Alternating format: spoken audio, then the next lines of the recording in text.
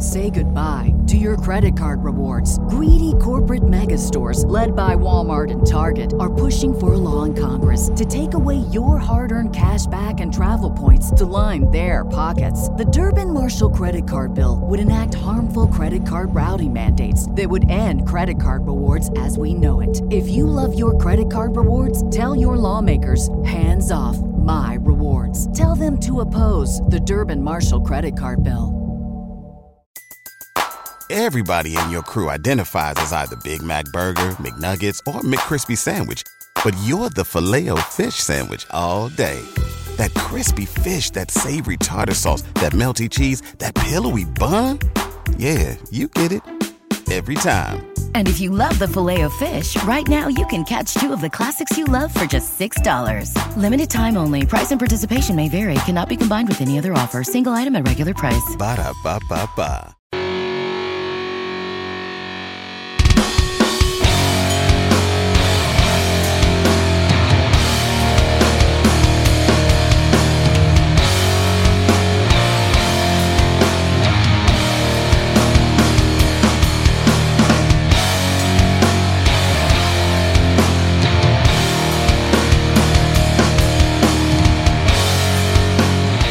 Hello and welcome to another edition of Turned Out of Punk. I'm your host, Damian Abraham, and once again I'm bringing you a conversation with someone who grew up listening to punk, may or may not still be involved with punk, but had their life changed by the genre in a major way. And today on the show, a huge episode for me. Check it out. It's Negative Approach Week, and we are wrapping it up with one of the greatest vocalists of all time from the band Negative Approach, from the band Laughing Hyenas, from the band Easy Action, and now finally it can be heard from the band Static.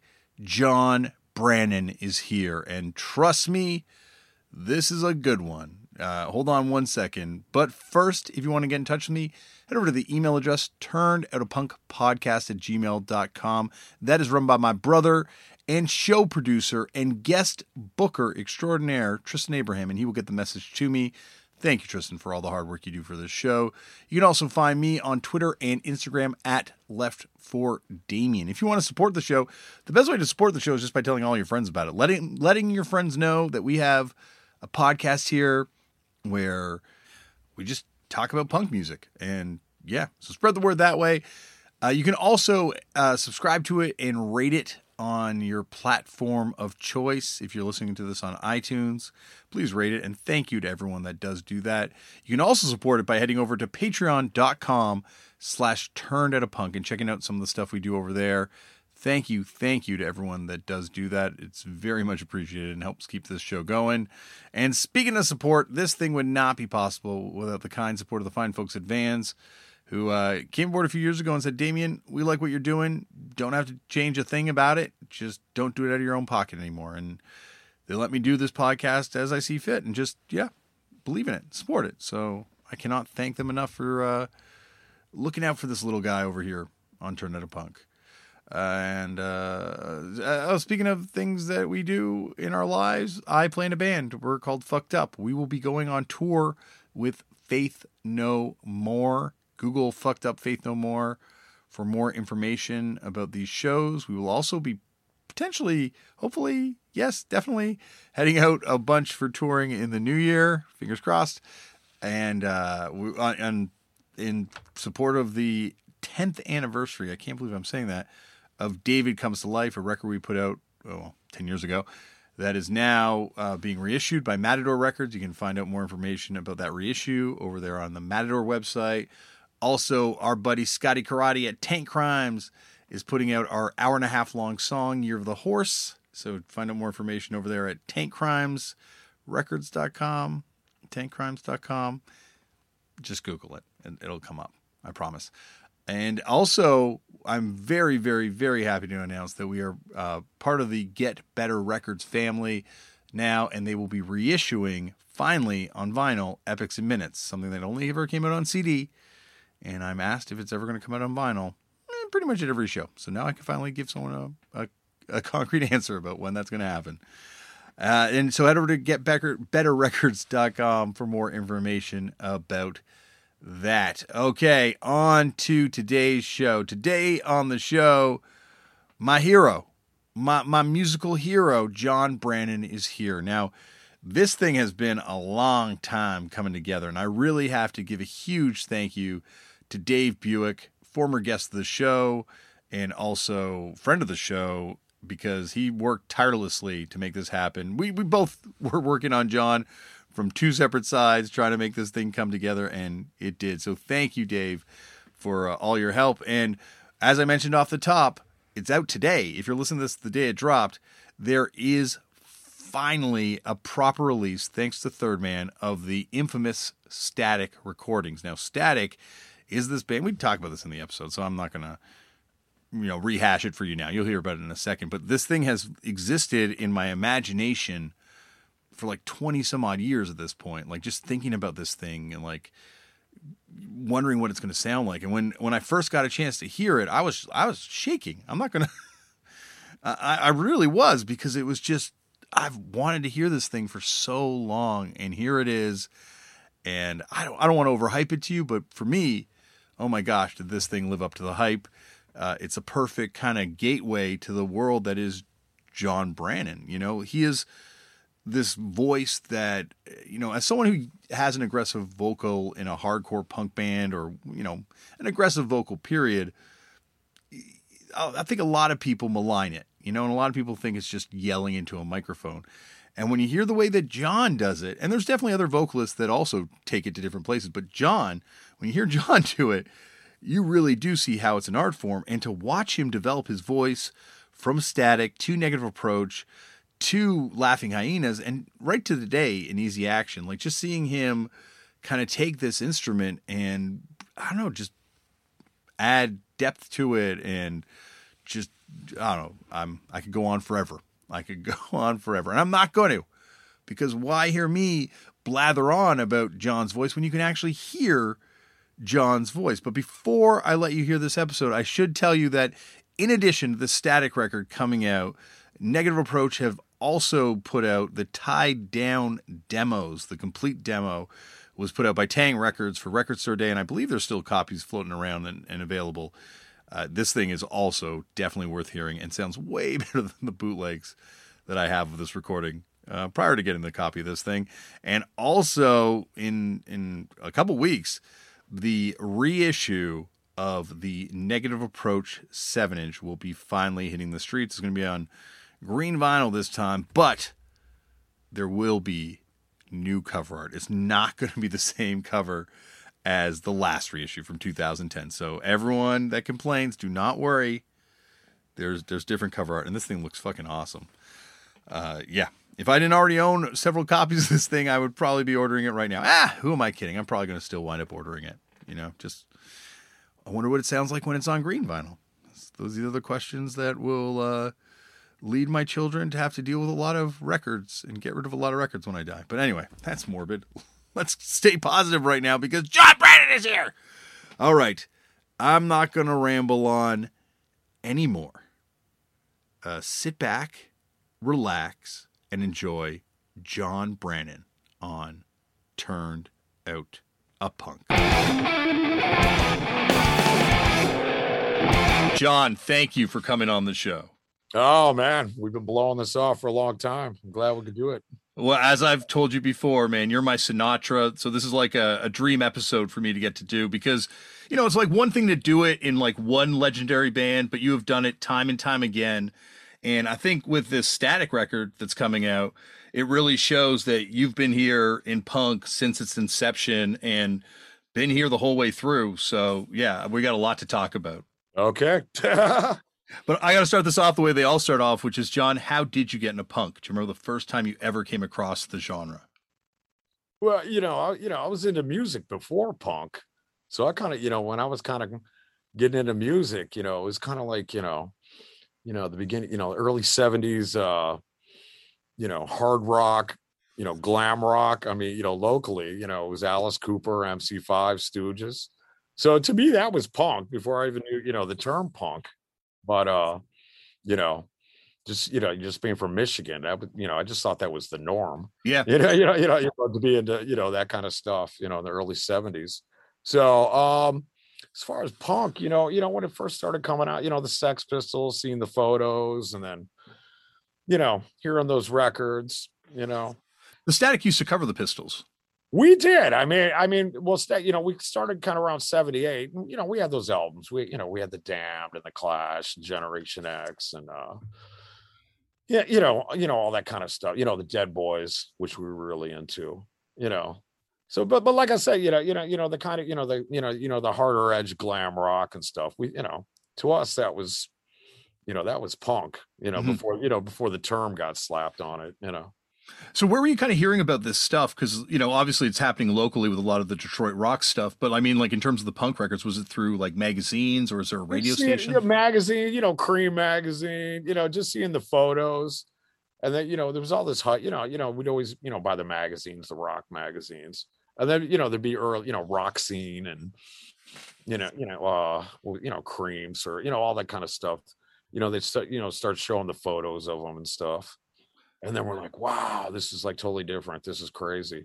And then I remember that, there used to be this radio station late night. They're like, we've just got a UK pressing of the Sex Pistols album. And they played it at like midnight or something. And, I was in high school. I stayed up and listened to it. And, it really wasn't that shocking. It was Nevermind the Bullocks. And I'm like, this sounds like a faster version of Mott The Hoople. I mean, it wasn't, because it was kind of, laced in, the Chuck Berry riffs and, it wasn't that shocking. I mean, I think, maybe more like the photos and the images of kind of what was going on, Mm-hmm. But, we heard that, and of course, I was past my, Kiss and Aerosmith, it was kind of like, well, this kind of sucks. And, it was new and exciting, and we were all obsessed with it, for a couple years till we, decided that was kind of stupid too. We're like, the Sex Pistols are Kiss, I mean, you get a little older and then you get into other things. But you kind of need that cartoonish presentation to get you into something as a kid. Like that's why I think Kiss is so successful, is because they have that kind of like Saturday morning cartoon comic book feel. I was 15. I was going to those gigs. Actually, the first, like arena gig I ever saw is when they recorded that live album. Oh, awesome. Or when they claimed they recorded, because years later you found out there was 5 different gigs and massive overdubbings. But, when I was 15, at that point, Alice Cooper was kind of, getting a little, Hollywood squares and kind of like, that kind of came up. And that, as a 15-year-old, seeing those album covers, it was kind of cool. And then, it was actually my first like arena gig, seeing that it was supposedly one of the nights that, they recorded Kiss Alive. Was that the first time you ever saw live music though? That was we might want to go back to 1969, my actual first gig. Yeah, what was your first gig? Judy Collins. My sister it was like an outdoor venue, this place called Meadowbrook. I think that was my first exposure to weed. It's kind of the thing where, the family set up the blankets and the picnic tables, and it's like the amphitheater. My sister was really into Judy Collins. And, I think I was about 8 or, I was probably about 8, maybe 7, 8, And then, I kept smelling all this smell, and I was like, Dad, what's that smell? He goes, don't worry about that, son. So that was my first exposure to like hippies. And, I was pretty straight laced, being the minister's kid, and but I was excited, seeing a stage with PAs and Judy Collins. That was my first actual gig. That's awesome. Stay away from that stuff, son. You want none of that. Yeah, you don't want any part of this, son. So I was just it's like, I think, for anybody, the first time they smell weed, it's like, what the hell is this, man? Yeah. So where'd you kind of, when was the first time you heard any of that sort of like Detroit stuff? Like when was the first time you heard the Stooges or the MC5? Was it played on the radio, or is there any sort of like cultural awareness larger? Maybe some late night, the word alternative wasn't there, but I gotta, just being local, you'd always hear about, at this point, Alice Cooper was still a local band. They lived in town when, they were doing Love It to Death and Killer. So that was more like in the press, because that was more of a media thing. But, early Creem magazines, just seeing pictures of Iggy. I never actually heard the records till, you know, I hung out, you know, with one of my friends and kind of got into their Big Brothers records and be like, who's this dude? You know. And then I gotta say, Kick Out the Jams. They did play that on the radio, but it was the brothers and sisters. I wasn't aware of the motherfuckers version till like later on when I bought the albums, you know. But they did kind of play in rotation, Kick Out the Jams. It was like used to be this radio station called CKLW, which actually broke Alice Cooper with 18. And that was kind of like they had the biggest broadcasting tower. So it was kind of covered all the Midwest, but it was actually based in Windsor across the street, you know, the bridge where you're from Canada, Windsor. Yep. But it had this big broadcasting signal that went all around the Midwest. So, you know, they'd play Kick Out the Jams. Brothers and sisters, we were like, this is great. This is great.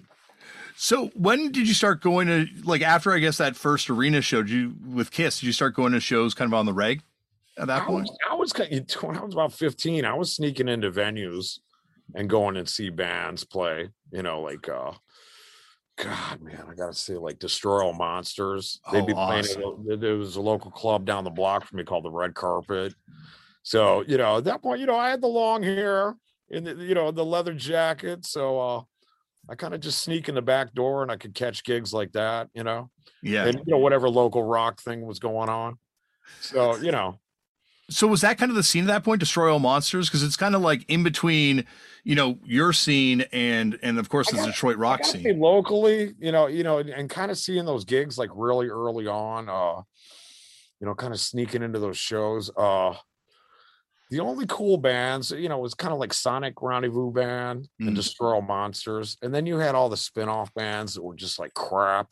I mean, it was falling into the 1978, 79. All these bands were claiming they were punk, and it was just, them doing, it was horrible. I mean, there was nothing that crazy. And I wouldn't even, consider like Destroy All Monsters or Sonic Rendezvous Band punk.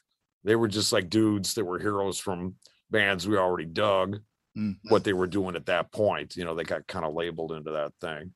There wasn't anything kind of crazy going on. And I got to say, like 78, 79, punk was still, a 4-letter word. It was, you don't want to go there. You don't want to know about that. So that's kind of like right when we started kind of doing gigs as Static, kind of breaking into that. And we were like underage, trying to play the clubs and shit. And, punk is so accepted now. They play it, they played in elevators now in grocery stores. But at that point, it was still kind of like, it's weird, dangerous thing, I guess. What's like the first punk gig you remember happening? Like that was actually like being called like a punk show in Detroit. Like real, like, well, or even being marketed, as like a punk show type thing, new wave or whatever. When I could first start kind of getting into bars, it just like good stuff would be like, like in high school seeing the Dead Boys, or Devo, which I'd go see all the time. I mean, those, I got to say, those are probably the first couple gigs. And then, then I saw the Ramones and, that, to me that, those are punk gigs. Absolutely. What about the Pagans? Like, was there any sort of connection with the Cleveland scene? Never saw the Pagans. I know they played Detroit at Bookies a couple times. I wasn't aware of who the Pagans were until I met the Necros. And they had, they're from Ohio. They had all those 45s. I really wasn't aware of the Pagans till like, I got to say like 81, when the Necro, I started hanging out with the Necros and, they played me those records.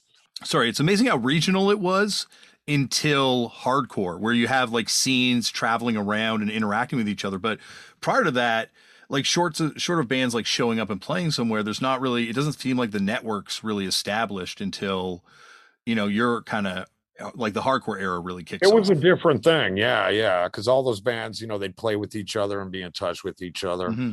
I mean, at that point, I was still, too young to get into the clubs, Well, how did Static come together? Kind of, I just, I had another band when I was 15 called Fallout. And that was kind of like, battle of the bands, just kind of doing, the basic 70s rock covers. That was my first experience kind of singing with the band. They actually had 2 originals. and they were already kind of formed, and I kind of like came in as the lead. The bass player was singing before that, and they're doing like Hendrix covers and Cinnamon Girl by the Neil Young. Yeah. And then I kind of came in and started singing with them, and that was kind of like a battle of the bands, like a backyard kegger. Mm-hmm. So that was my kind of first experience. And then I can't remember, I think they kicked me out. Yeah, I'm always getting kicked out of bands because they always say like, we're looking for a better singer, John. That blows my mind because, as I say, you're like my vocal hero, and it's funny because like hearing the Static stuff that came out, like I'm really intrigued now to hear the Fallout stuff because it's almost I know we made one tape, and I haven't talked to those dudes in like 45 years. So I mean, the drummer might have like the one demo tape we made. It was songs they wrote and handed me the lyric sheet. So I mean, it was pretty it was very 70s rock. Yeah. I mean, there was no element of punk. I remember, I was still in that band at 77 in high school. And I think the punkiest thing we did, it was right when the first Cheap Trick album came out. And I had to beg those guys to like learn a cover of He's a Whore. Yeah. And they're like, I don't know about this punk shit, man. It was like one of those, but that's about the punkiest we got. Yeah. That, He's a Whore. Yeah. So they wanted to do like Zeppelin covers and Hendrix covers, and then it kind of got like, I'm pretty sure they kicked me out. Like, John, you're on a different path here. So at that point, I was just like, all right, I'm in high school, and now I'm like, I gotta find like, some people to jam with. They're in, on this wavelength. Because the punk thing was just coming out. And like I said, there was like, like 4 punks in my high school. I mean, the jocks would want to beat you up if you, mm-hmm. said, oh, I'm into punk. I mean, at that point, I still had the long ass fucking hair and shit. And, I kind of dress in the same way I have since I've been 15. But, I guess I look like, like a 70s burnout, still. But, I was into punk and, had to find, people that were like-minded and wanted to jam. So, I think I was like 17.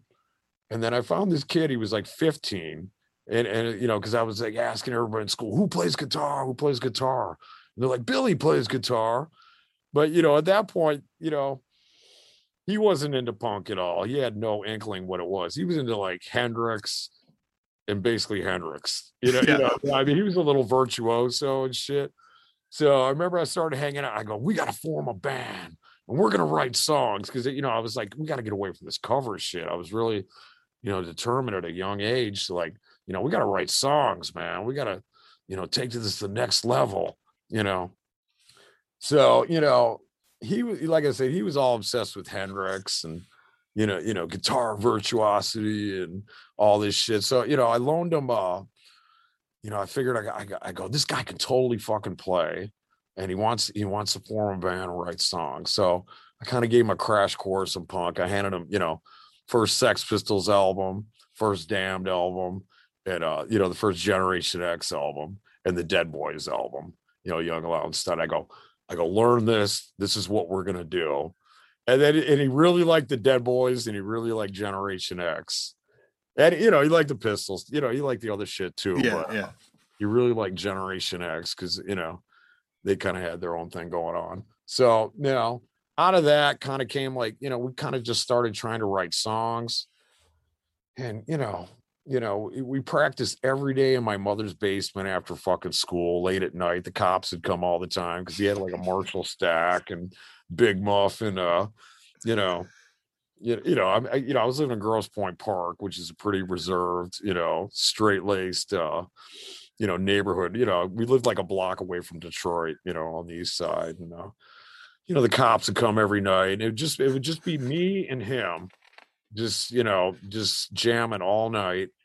And, neighbors calling the cops every night. And, we kind of, we started writing some riffs. And I think the first couple songs that we actually wrote were like, there were actually songs were, Toothpaste and Pills and Punk Nation. Mm-hmm. So those are my first attempts at, actually having like a finished song, right? I had, lyrics and a concept.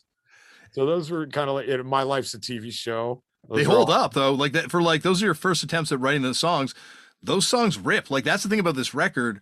I had built it up so much in my mind because it was legendary. The static recording. I remember there was talk of Thurston putting it out way back when. I remember that was a rumor. That kind of came up. That was I was hanging out with the Necros, and when I first met the Necros, and we started hanging out with them and starting to go to the shows. I was still in Static when I first met those guys, and yeah, I think they gave like Todd or Barry, like one of the basement tapes, one of the demo tapes that might, probably had some of those versions of the songs that ended up on the album. I got boxes of tapes, 10 versions of Toothpaste and Pills. And anyway, I go, this is our demo, man. Because, that was the thing back in the day, having an 8x10 glossy and a demo tape, man, because that's how you got a gig, man. So, so I gave them a tape. And then like years later, I think it was Barry. He gave Thurston, I was in the, the Hyenas at this point. And I think he gave Thurston a dub of the demo. And then Sonic Youth and the Hyenas were kind of hooked up doing gigs. And Thurston's like, God, I really want to put out that static tape. And I'm like, what? You got the static tape? I was kind of embarrassed. It's kind of like one of those things, after Negative Approach and started laughing, I'm like, I got a serious music career going now, and I'm trying to, write meaningful songs. And, Static was always like, that skeleton in my closet that I didn't want anybody to know about because I was pretty embarrassed about it. Kind of coming out of a glam rock thing, and then, discovering hardcore, and then, realizing everything that I've done is wrong, and this is what I want to do. After see, like Black Flag with Dez, like early DOA gigs and Necros. I was like, wow, man, everything I'm doing is wrong. This is stupid, man. And then that I figured, I can do that. That's what I want to do. But anyway, Thurston got the tape, and then he's like, man, I want to put this out on a static piece. And I was like, oh no. I go, we're not opening that can of worms. And then he kept bugging me. He goes, no, man, this stuff's really good, man. And I'd kind of erased that whole part of my life in my mind, so that never came about. I was just like, I was adamant. I was like, no, man, this is never happening. Nobody's ever going to know about this. So, that kind of came up at one point. And, like I said, all the tapes and the photos all got stuck in a box and locked in my mother's basement for like, 40 years till like, just a thing that came up. It was a couple years ago. We were on tour. Easy Action was on tour with Dinosaur Jr. And they were going to, it was the Nashville branch of that, and they were going in there to like cut some like live 45 for Dinosaur Jr. So while we were there, Ben Blackwell, the guy who runs it there, he's giving us a tour of Thirdman and showing us his amazing Stooges collection. And then he opens up this thing, it's like a bank vault. He goes, these are the Jack White tapes. And then we started talking. I go, God damn, you got all his fucking tapes. And he's like, yeah, we got every tape he's ever done since he was, in his bedroom with the cassette recorder. Then we started talking about tapes. And then he goes, you know what, John, you got to break out those static tapes, because he grew up, kind of right near, on the east side in Grosse Point. He was a few blocks away from me back in the day. And I, it was another thing like, oh, no, I can't do that, man. It's too embarrassing. I can't bring this to life. Okay, a couple years go by. I'm kind of, Leslie and I get, we got a new house in Ferndale. So, I started transferring all my, my records and all my kind of rock and roll stuff that I've had stashed in my mom's basement for years. So kind of came across the static tapes and it broke those open. It was during lockdown. I had a lot of time. I was like, I'll crack a beer and check this stuff out. And then I started listening to it and I was like, whoa, this isn't that bad. And then, it was kind of like as time went on, I guess. Well, I guess, because I would never listen to that shit, and started listening to it. And then I was thinking about what Blackwell said, like, oh, so, eventually I made like a comp tape for Thirdman. I made him a couple tapes of just, picking out songs here and there. So I sent that to them, and they're like, oh, we totally want to put this out. And I was like, really? So, then it got to a point like I started finding more tapes. Everything was on cassette. So I think I sent them like 5 90-minute tapes completely filled with stuff, and they kind of gave it to their sound guy, Warren DeFever. They kind of like, put it on the computer and all that stuff. And then we kind of narrowed it down. And then we started listening to the stuff, and they're like, oh, there's totally an album here. We pick and choose the songs. So, we kind of narrowed it down to like the best of what we had. Not necessarily the best performance, but, the best sounding quality cassette I happen to have. And what do we narrow it down to? About 12 tracks. And there's the 7-inch too. Well, I'm including that. Oh, yeah, yeah. I don't know how many songs are on the album. Like, I think it's 14 with the 7-inch. Oh, it's that many? Yeah, I don't know the count. Okay. Yeah, I don't have it in front of me. We kind of narrowed it down to the best of what we had.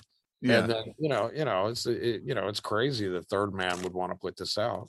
Well, it makes sense, right? Like, this to me is like, this is the Rosetta Stone, like this thing is like the way to understand, like I know you're like, you don't like the fact that this, but to me, this is the perfect bridge between that early punk Detroit stuff and then this hardcore stuff that, of course, Negative Approach would kind of like bring to the world, but this to me is like, I don't know, like a key document. It makes sense that Thirdman's putting it, especially with the Detroit connection, obviously. Like, I mean, I'm surprised, that Thirdman would want to put out a record with just, vocals, guitar, and drums. Yeah, I don't know why. I thought that was pretty brave on their part. Yeah, definitely. I don't know if that concept's been done before. They might basically say, well, we didn't have a bass player. So it was just kind of like, the drummer, Billy on guitar, and me singing. We didn't have a bass player for the first year. We auditioned people, or we put out ads in the paper, looking for a punk bass player, the Detroit News and all that stuff. You could, put the classifieds, musicians wanted. I mean, we were on the mad search for anybody to play bass, but as soon as you said you wanted to be in a punk band, people are like, I don't want to do that shit, man. And then it was this guy, Mike Neal, that actually lived across the street from me. And he's actually the guy that kind of taught me how to play guitar when I was like 15 and stuff. And he was all, him and his brother, Steve Neal, that does a bunch of backup vocals on the record. And, they would come over and party and watch us all the time, drink beer and stuff. And they, they'd always like laugh at us and make fun of us and be like, oh, you guys, man. Oh, you guys suck. You guys are, you guys are never going to do anything with this. So just about a year later, we couldn't find a bass player. So I finally convinced Mike to play bass. He's like, I don't want to play that punk shit, Brannon. You guys suck anyway.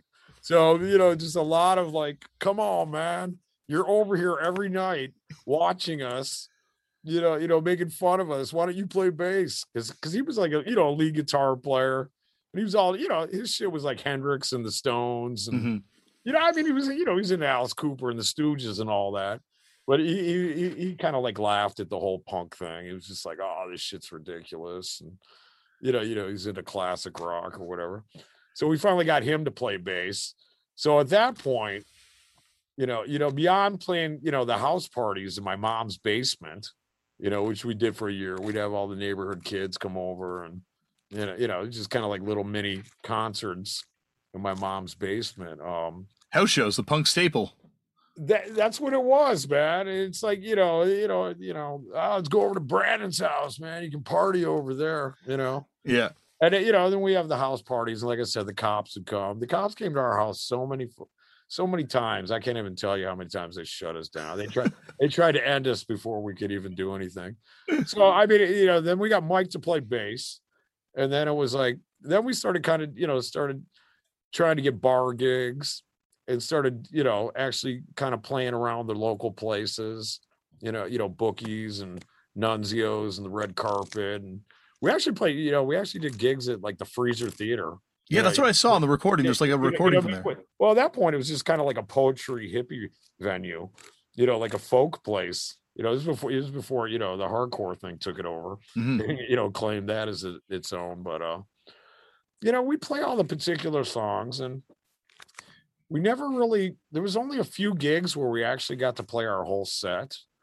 Because we usually do Toothpaste and Pills around the fourth song. So, and that would shut it down. Well, we had the stage show. Where, I would come out and be wearing my mother's polka dot raincoat, and we had makeup on, and my black, I'm trying to be Alice Cooper type look, and we couldn't really afford like stage wear to have, the boots like Kiss or, or anything. So I would spray paint her like black shoes, like silver, and be like, oh, this is punk. And I have, one of my dad's old suit coats on, or like I said, one of my mother's raincoats, and, lots of makeup. And, I come out with my tubes of toothpaste and squeeze it all over the place, but that was like so threatening for the clubs. It was like, we'd usually get to about that song.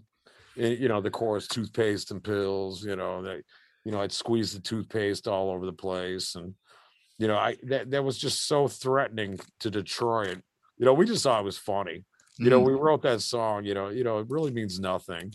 I just kind of want, it was a couple words I put together, Toothpaste and Pills, Crimson and Clover, Rebel, Rebel, I was trying to write some, frustrated teen anthem, because that was all, coming out of the glam thing, all the teenage anthems, and the Alice Cooper thing, we need to write a teenage anthem that the disaffected youth can relate to, man. The outsiders, that was my whole goal, to write, some kind of anthem. And so, whatever, we come out and do Toothpaste and Pills, and they'd shut us down 4 songs.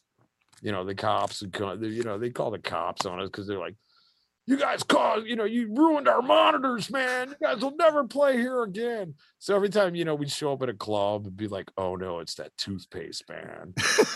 Like, and it was kind of like the NWA thing. If you guys do Fuck the Police tonight, we're going to shut you down. It literally got to a thing like, if you guys do that Toothpaste song tonight, we're pulling you off stage. So, we always took it as a threat, and we always just did it. So, and it's a tube of toothpaste. I throw like bottles of bare aspirin in, to compensate for the pill part. So I'd throw aspirin at the audience, and have a couple tubes of toothpaste, and make my mess, and squeeze it all over me. That was our stage show. We didn't have a lot of money. We could go to the drugstore and buy a couple tubes of toothpaste and some aspirin, and it caused havoc in Detroit. I mean, I got to say, at that point, it was a threat, and we were just laughing, Well, because it kicks off really early in Detroit, obviously, because of the Detroit rock stuff. But even like the punk thing, like there's a lot of early punk bands. There's also like the Romantics and the Reruns and that sort of power pop stuff. We go see all those bands. They play down the block. There's a place called the Red Carpet, and all those, there was the Rockets, and there was Romantics.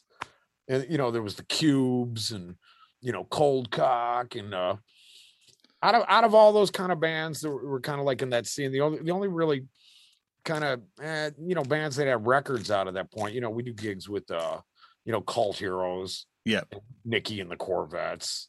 I mean, be on that level, and we, in the back of our 17-year-old, we're the best band in the world. We'd be like, these guys suck, and we'd always play, the Call Hero stuff, they thought we were cute. So we actually did, some Hiawatha was like, oh Johnny Static. So they were the, like kind of like the first kind of bands that were kind of, labeled as that punk thing going on at that point that, would actually ask us back to play with them, What about bands like the Ivories and Cinecide and that whole Tremor Records stuff? Stuff was going on, but I got it, I thought I was, Just because they played, just because it was the time frame, like 78, 79, they all claimed they were punk. And I'm listening to this stuff. I go, man, this is like watered down, like, power pop, or, you had like the Mutants and stuff. And I go, these dudes are doing, Animal covers and thinking it's like, because you'd read about them later in New York Rocker and be like, oh, punk explosion, they were kind of the first bands that had 45s out, like local 45s. So, they got the exposure. But, we saw all those bands and we're like, nah, no, we're better. We always had that attitude, Well, because I do think the recordings are awesome. Was there ever talk of like putting out records on Tremor or Spider Records or any of those labels? Man, nobody wanted anything to do with us, man. We were like, we were that Toothpaste band. Like I said, we barely made it through any show where we didn't get pulled off stage and like, you guys need to leave now. Just we don't like your punk shit. And we didn't, we're looking like glam rockers, we're still kind of holding on to that. We were kind of, holding on to the glam thing, because punk was, in our eyes was just coming out and we were discovering that. So, we try to look like Alice Cooper or the Dolls or something, but we were playing a little harder than any of these people, we're more like in tune with, the Dead Boys and, that kind of sound. Well, were there any bands that were kind of playing around then that you did feel a kinship to? Like, I mean, prior to like the hardcore stuff? No. We thought they all sucked.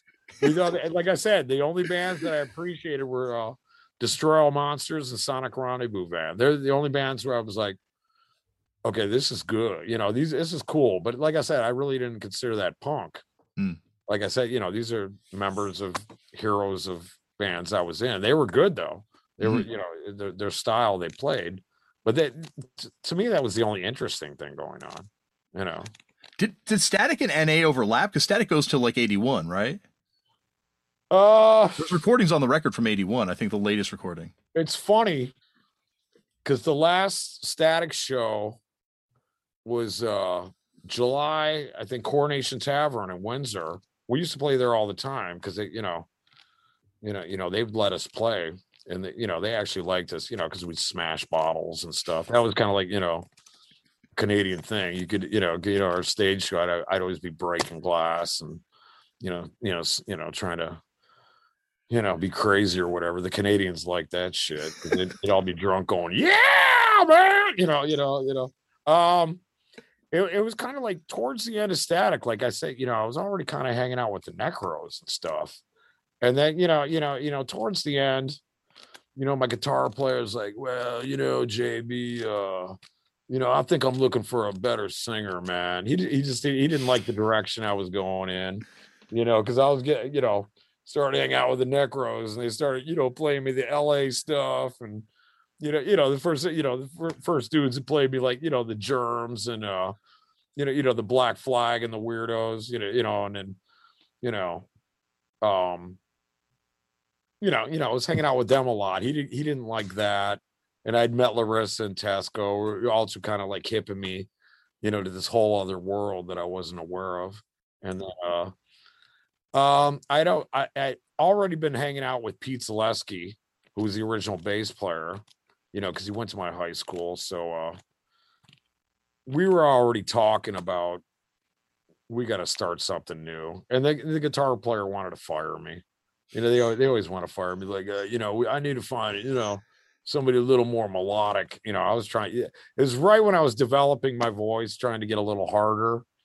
And he wasn't, and I was like, we need to be more punk. And, his whole deal was like, I think my guitar solo should be longer. He wanted to show his talents. And I go, no, man, we need to write songs with no guitar solos. So at that point, I kind of had the nucleus, what I wanted to do for Negative Approach. So, and it was kind of like, I gotta say, I think Static was still going on towards the end. And then we saw Black Flag with Dez at Bookies. And, I think Pete talks about it in the liner notes. We drove home that night and we knew Static was over. And then I think we had that one gig booked that, there's a couple tracks on the album from that last show, which you can kind of see, is a little harder, than the earlier tracks, but just becoming aware of what, to me, that was something new and exciting that I could probably be a part of. And, it was young people doing it, and it was just stripped down, really raw music. I was really attracted to that. So, at that point, that Static was over, I was going in a different direction, It feels like there's almost like a complete changing of the guard that happens in the scene. Like there's like, in the documentary, Otto's documentary, there's like almost like a hard stop, and everyone talks about how you're like one of the few people that kind of like crossed over. I guess Pete as well, but like there are very few people that kind of cross over. It's like a new scene that starts up. Were there other people that you remember at the time kind of like getting into it with you guys, or is it really just you guys kind of like crossing over? I gotta say, Static, we had maybe like 5 people that would follow us around. Yeah. I mean, I can't really say we had an audience. I mean, it was just basically like showing up and playing with some other established band and getting thrown off stage, and you kids never come back now. It was like that. I mean, there wasn't any kind of, kind of like, felt like there was a group of people kind of, till I, started hanging out with the Necros and Tesco and Larissa.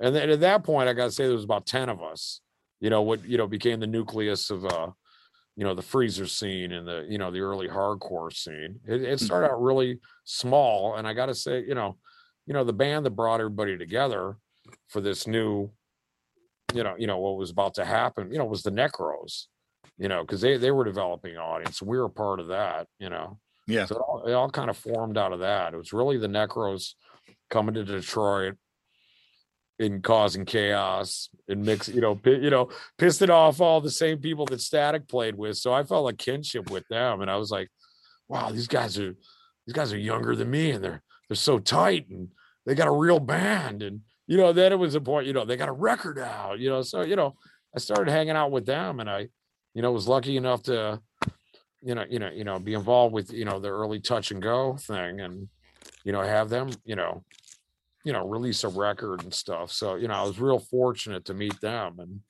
that was the new 81 kind of the nucleus of what became the hardcore scene. And like you wrote that first 7-inch on guitar in like the course of a weekend, right? I think I remember reading that in Tony's book.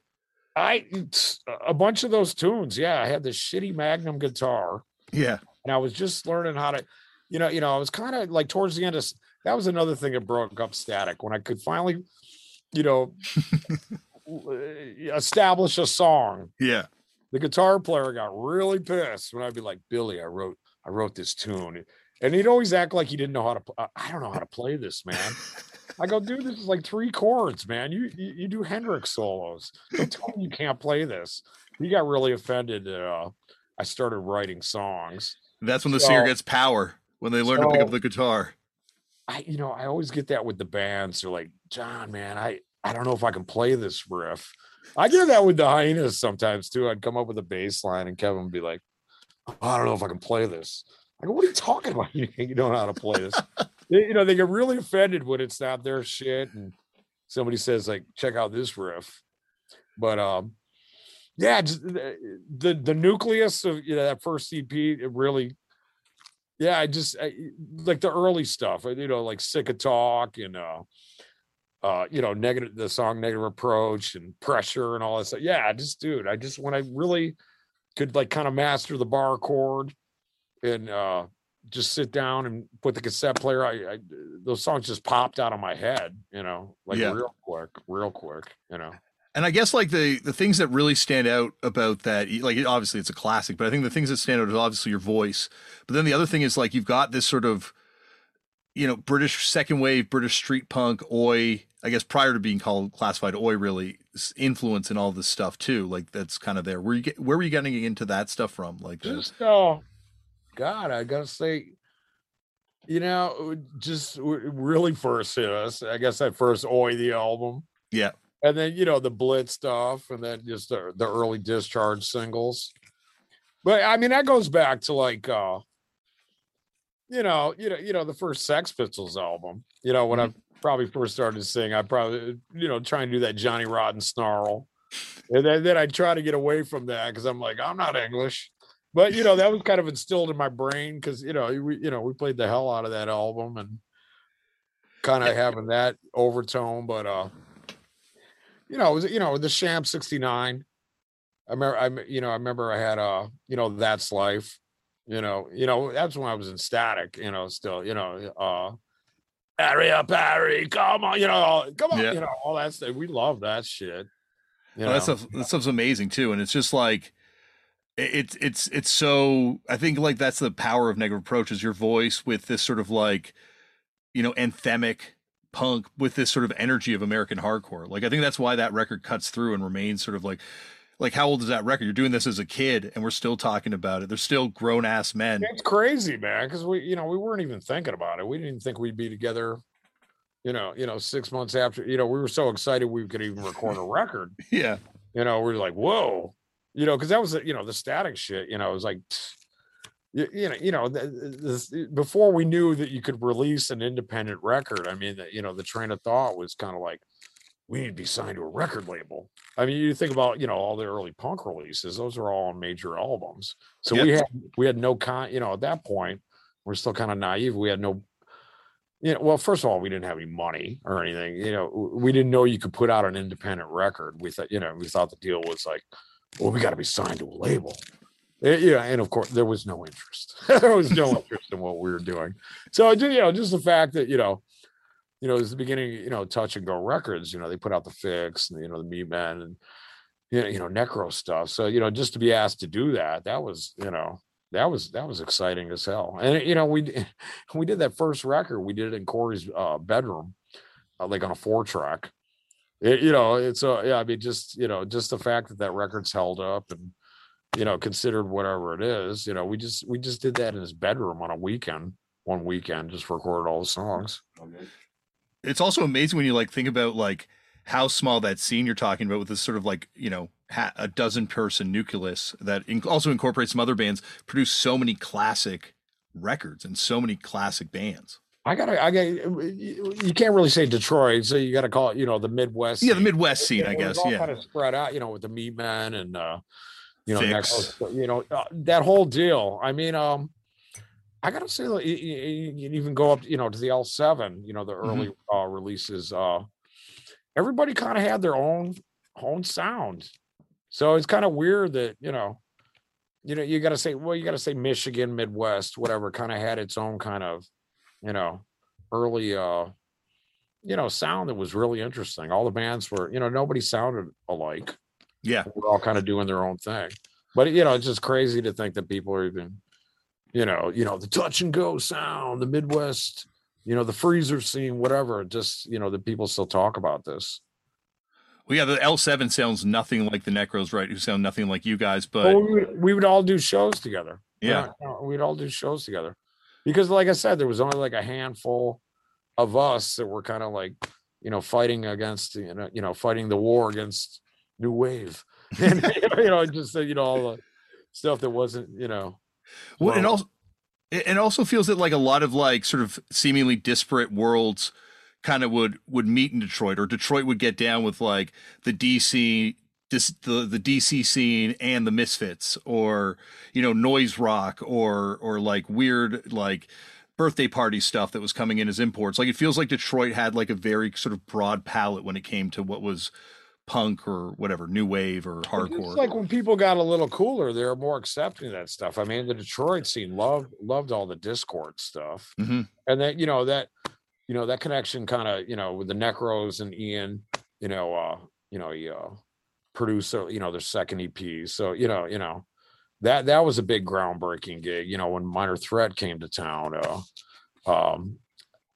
that point we already had Negative Approach together and stuff, and for about like 2 months, we had, Static was over, but they came and played Windsor, Coronation Tavern.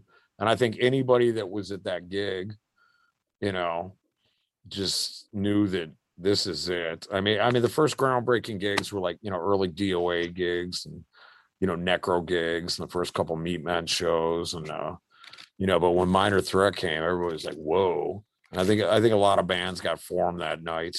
The skater kids, they're like, wow, man, because that was just jaw dropping. And then, like a little later, the Bad Brains coming through and, Black Flag, just the early stuff that was just freaking everybody out. And just, Detroit loved all that stuff. Yeah, that Minor Threat show seems sort of legendary. That's also where your drummer got beaten down by the DC dudes, right? He was a goofy dude. He was always walking around with a drink in his hand, trying to stage dive. He was a nutball zoo hair. Yeah. It was actually the first incarnation of we all went to the same high school.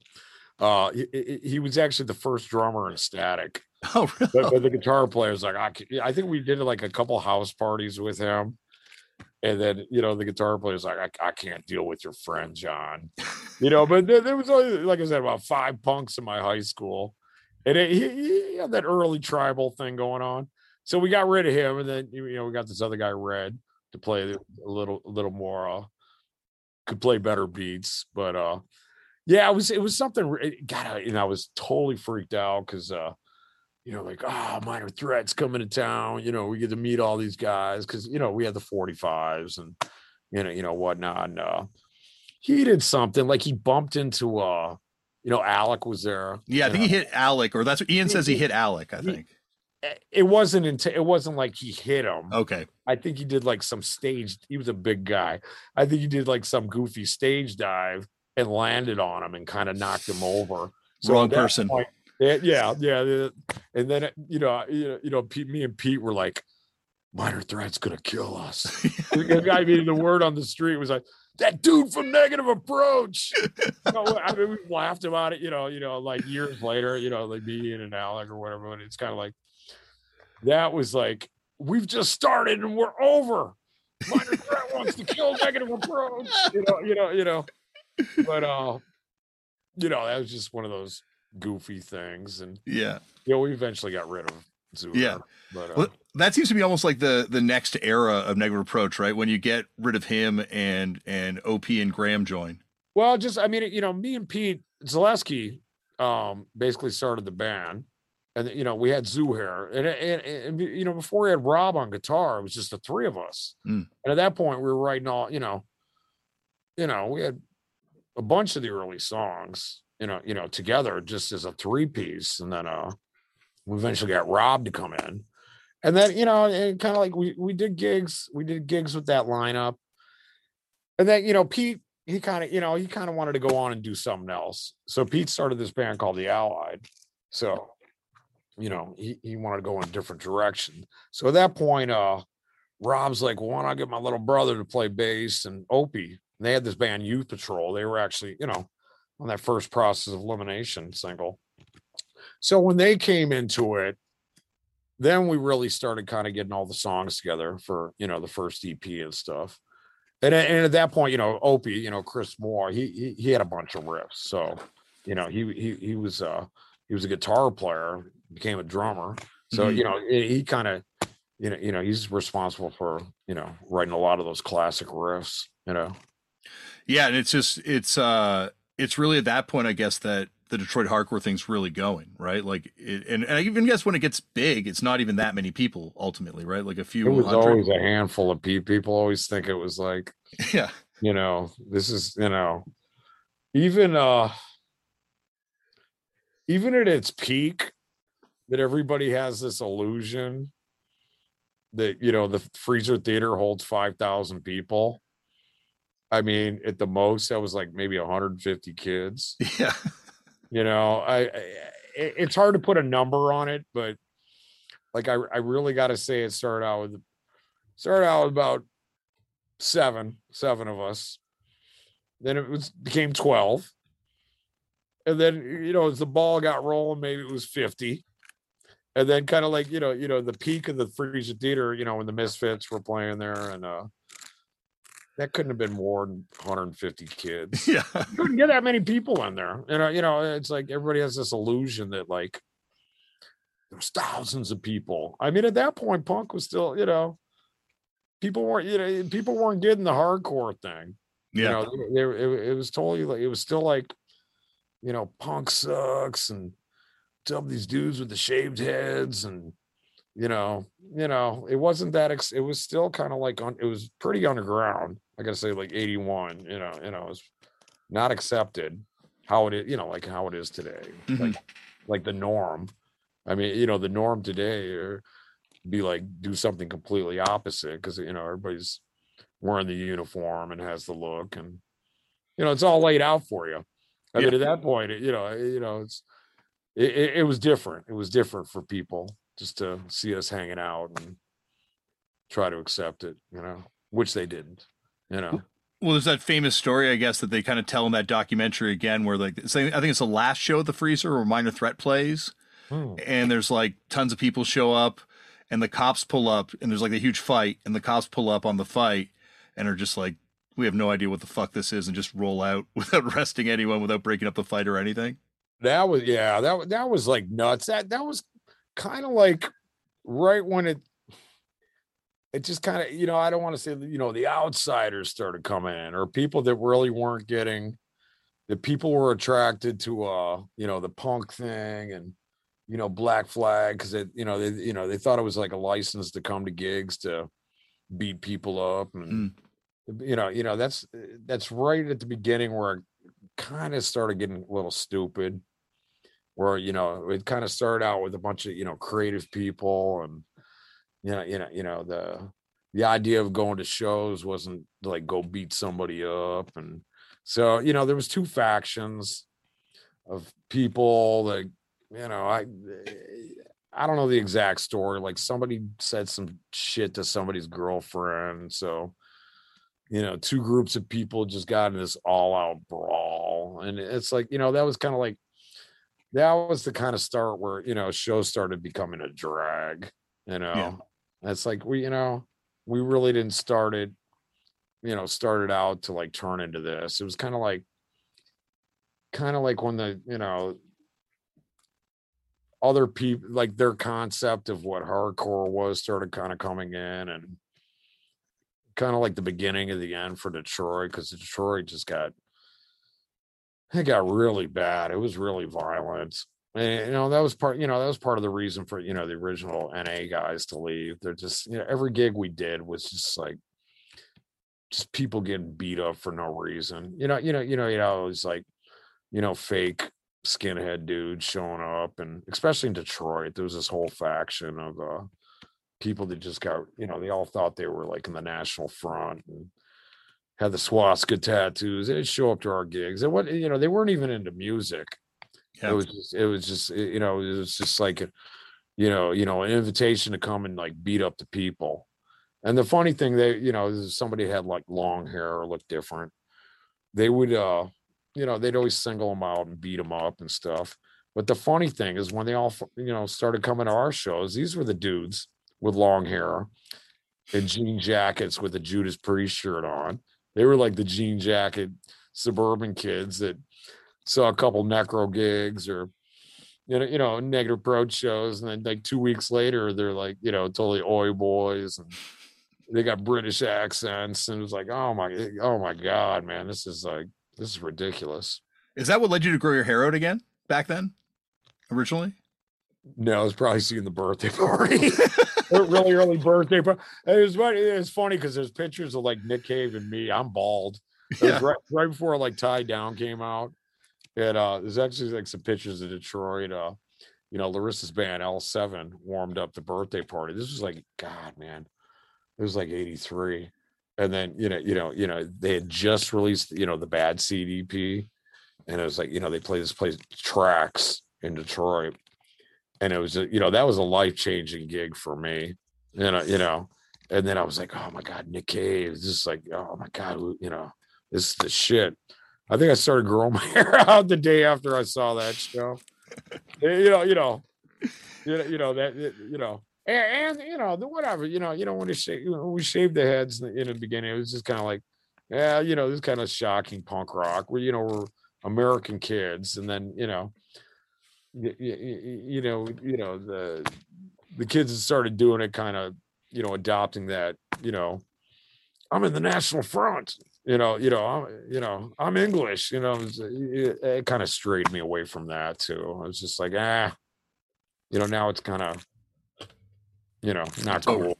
Yeah. Not cool, It felt like, because you guys record that LP and then it takes a long time for it to come out, right? Like it's like 6 months, a year before it comes out after recording. Yeah, I mean, Touch and Go was still kind of starting out as a label. Yeah. And then it was like, I don't know what the problems was, but Corey was still trying to find pressing plants and printers and all that. There was kind of like the beginning stages of doing Touch and Go records. There was just, there might have been problems with the test pressings, and we had to send it back. And then, at that point, trying to get, records from a pressing plant was like months and months and months. Yeah.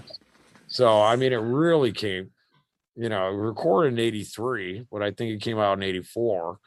And I mean, a year between that and hardcore is like, I mean, that's, there's a lot of space in between, Well, it's wild when you think about, like, I was thinking about this today when you're talking about the Static, it's 79, and then NA's over by 84. It's like 5 years. Like, that's just like 5 years that changed the world. Oh, just, I guess we were at the right place at the right time. Yeah, but you gotta look at both bands. Nobody, both those bands started out. Everybody hated us. Nobody dug it. I mean, we'll see what happens with the Static. I still have nightmares thinking, it's there's a couple of advanced copies out, but I'm still waiting for the Lester Bang review. What he did of the first Alice Cooper album, Pretty's For You, where it was like, the one sentence review, a tragic waste of plastic. That's that's still has to be determined what people think of that.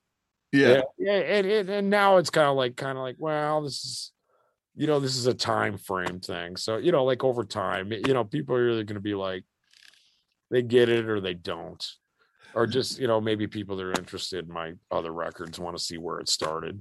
What was it like that with the Hyenas too? When the Hyenas started, did people not get it? Hated the Hyenas. Oh my God, because that was like when we first came out.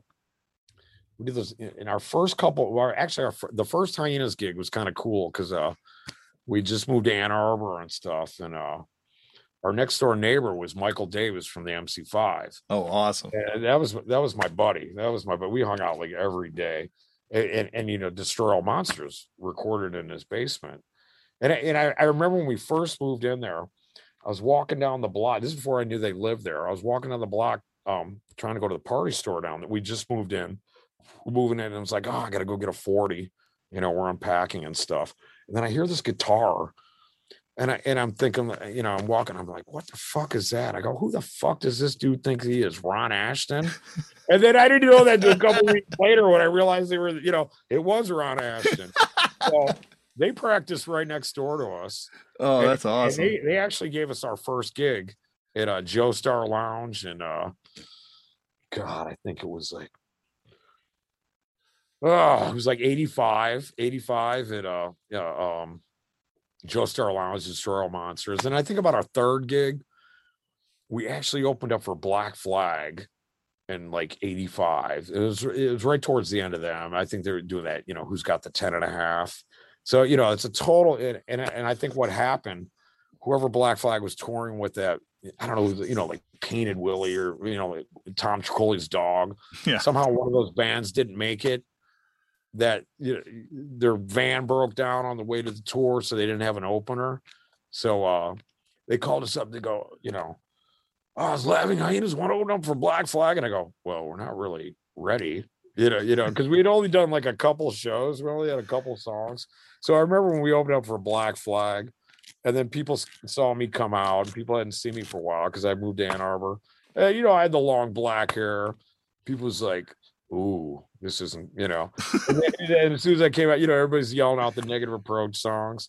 And then as soon as we started going into that, the early versions of like the Hyenas songs, people were like, I don't like this. I don't get it at all. So, I mean, that was really like I think people really wanted me to go on and, do Negative Approach too, at that point. And, we were on a whole different wavelength at that point, at that point, we were kind of like, the original hardcore thing was just kind of over. as far as we're concerned. And we're getting into different kinds of music and stuff. So I wanted to, you know, start something completely different, you know? Yeah, no, and it feels like that 80, 83, 84, and 85 was like the years like, well, Dino, those guys start, you know, like it feels like there's a shift with a lot of people that were into the first wave of hardcore, or kind of the architects of the first wave of hardcore, starting to do different things, even in DC, right? Like they start doing Revolution Summer shortly thereafter, right? So it feels like there was there were some people that went on past the hardcore thing, do interesting things. Yeah. And it just, I mean, at that point, we were just on a different path, you know. But, you know, like every band I've ever, you know, every new band I've ever put out, it's like as soon as we start, people are like, oh, I don't like this. I don't get it. It seems people always catch up to, you know, the records I've done 20 years after the fact. They're like, oh, that's pretty good. I mean, I still got the hardcore kids discovering the Hyenas. Yeah. You know, because when that came out, it's like, oh, it's John Brandon's art band. That ain't no good. And then like 20 years later, they're like, you know, you see some kid, you know, post some stuff and be like, yeah, when this stuff came out, I didn't give it the time of the day, but it's pretty cool. You know, they grow up a little bit and they're like, oh, it's different. You know, it's something different. You know? Well, because you have so much nostalgia attached to stuff when you discover it that you become so protective over it. You know, like you just can't open your mind to someone else changing because, you know, it's almost like a security thing, you know, over a certain era of someone's career. Like you cling to it. Yeah. What was I want to ask you a question. How'd you meet Laura Lee? She was your roadie, right? For a while with Negative Approach? That was, well, it was, she used to cut, you know, oh God. Yeah, she was. I'm trying to put it all together, timeline. That was actually, okay, we had released Tied Down. Tied Down finally comes out. All the other the guys that played on it, the original guys, the brothers and Opie, they had quit. They had quit at that point. So the record finally comes out months later, and then Corey from Touch and Go is like, you know, he's like, John, I'm putting out this record. What are you gonna do? I go, what do you mean? What are we gonna do? Those guys all quit. I don't have a band. So I kind of, it wasn't like total pressure, but he was kind of putting pressure on me, like, well, you got to promote this album. I go, I don't have a band. So I kind of handpicked some guys from the local scene and kind of, I always call it the fake NA, even though there's been, a million, versions of NA. They could play the songs, and we kind of went out and did, the ill-fated Tie Down tour because it could, I was kind of getting some pressure to promote the album. Mm-hmm. So like those guys, they. I remember Laura before these guys, but it'd always be like at the last, towards the end of NA gigs. But one of the guys was really good friends with her. Mm-hmm. So, and we actually ended up rehearsing in her basement.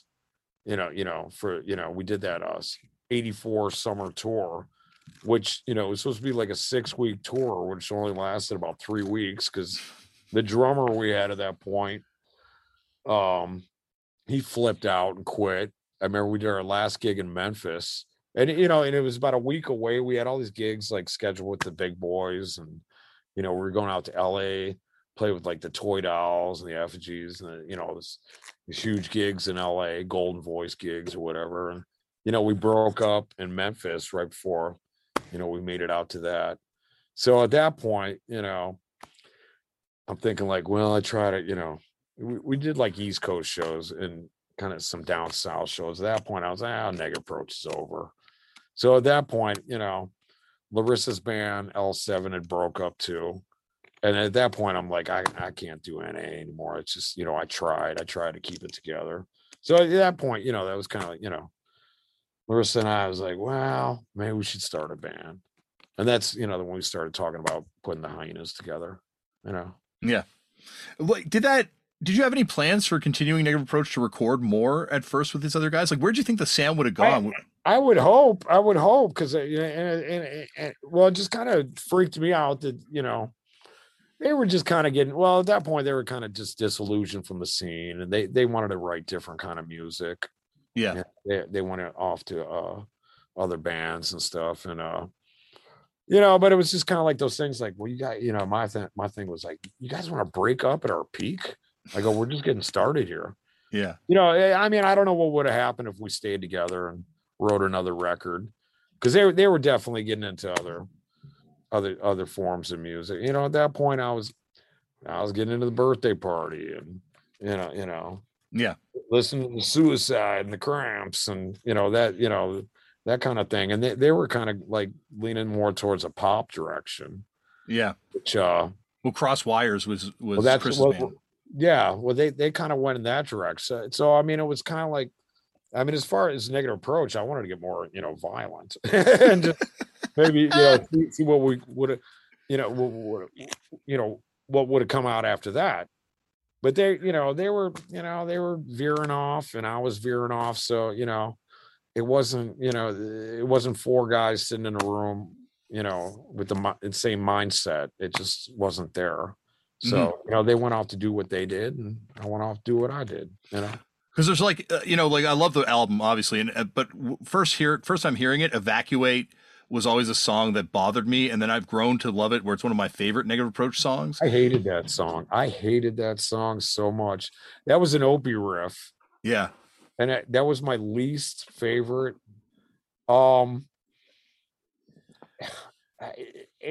That's another weird thing. Like when Negative Approach, when we started doing the reunion gigs, it was kind of like that was the one song I kept out of the set list. And everybody's like, Evacuate. And I'm like, no, we'll never play that song. And then this is when, Opie was still playing drums with us. And then we tried it one day and we kind of sped it up just a little bit, a little different groove. And then I was like, I mean, we do it now, but that was like one of my least favorites. And that was a straight up, Opie riff right there.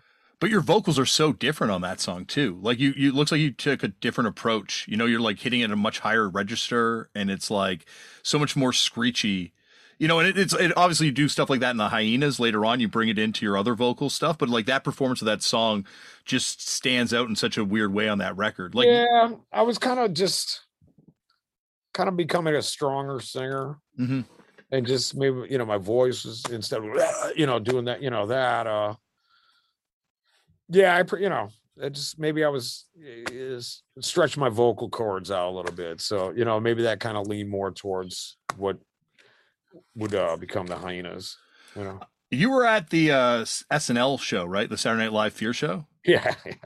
How did you kind of wind up at that show? Were you in New York hanging out, or? No, it's like this thing, the Necros would always do gigs in New York. And I'd always kind of like tag along, they'd always be like, Corey'd be like, give me $20 for gas and you can jump in the back seat, so they'd load up the shit.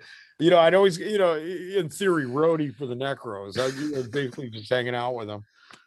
They were playing with the Misfits at Irving Plaza, which was like Devil's Night and stuff. And, we went to that gig, and then, Belushi came to the gig, and it was kind of weird because Minor Threat were all in town. Because I think they had just played the night before, maybe Gildersleeves, or I don't think it was CB's, but just the whole kind of DC crew was all up in there. And then it was kind of like, along with the Tesco, we all just drove out with the Necros. And Belushi came to the gig. He's like, I'm going to have, Fear on Saturday Night Live. So he kind of, we're all kind of hanging out on the side of the stage, the Minor Threat dudes and, Necros and all that. And he's like, I want you guys to come down to Saturday Night Live and cause some shit. And he basically got us all in there. And, yeah, we did that. That was kind of exciting, but it was kind of, it was kind of weird. It was kind of like the new cast of Saturday Night Live, and nobody knew who any of those people were and stuff. And they invited us down there. And, I'd never been to a filming of a TV show. When they do Saturday Night Live, they do it a couple hours before the actual airtime. They go through the whole show. So they kind of did this test run of the show where they do a practice run. And, it was all the DC kids and,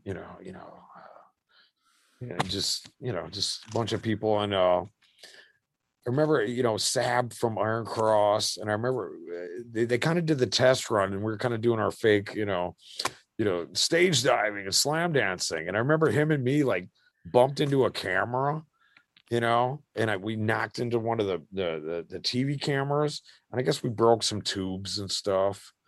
So they were kind of like, they were like, they didn't know if they wanted the group of people. That was the test run.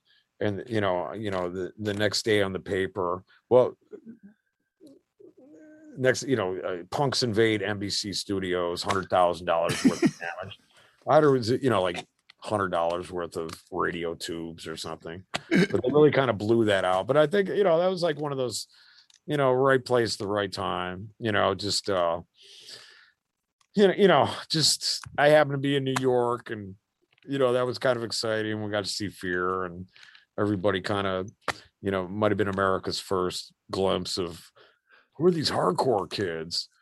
And then, then of course, they're filming that, and the mic drops in front of me. So of course I have to say negative approach is going to fuck you up. And I was so embarrassed I said that.